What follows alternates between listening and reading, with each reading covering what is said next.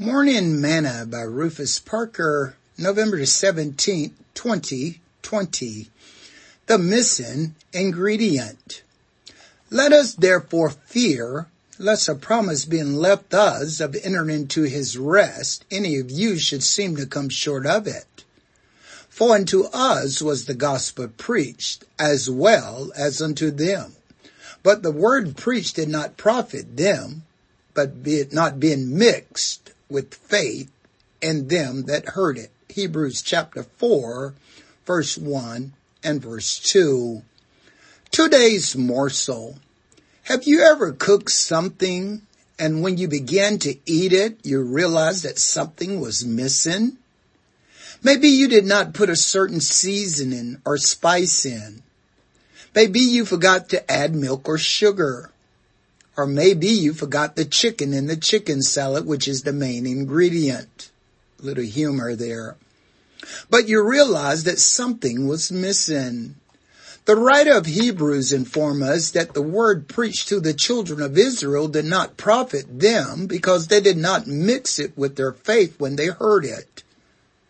They could not believe what was being told them because they did not add faith to it. They kept leaving faith out. Like so many today, they are struggling in their walk with God because they are not adding faith with the word of God that they hear. James says that without faith, works is dead. James chapter 2, verse 16. And without faith, you cannot please God. Hebrews 11:6. If you want to be the Christian that God desires, and the word says that you can be, start adding faith to what you hear from God's word. Too often, that is the missing ingredient. Sing this song with me today.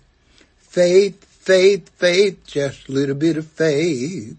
Faith, faith, faith, just a little bit of faith.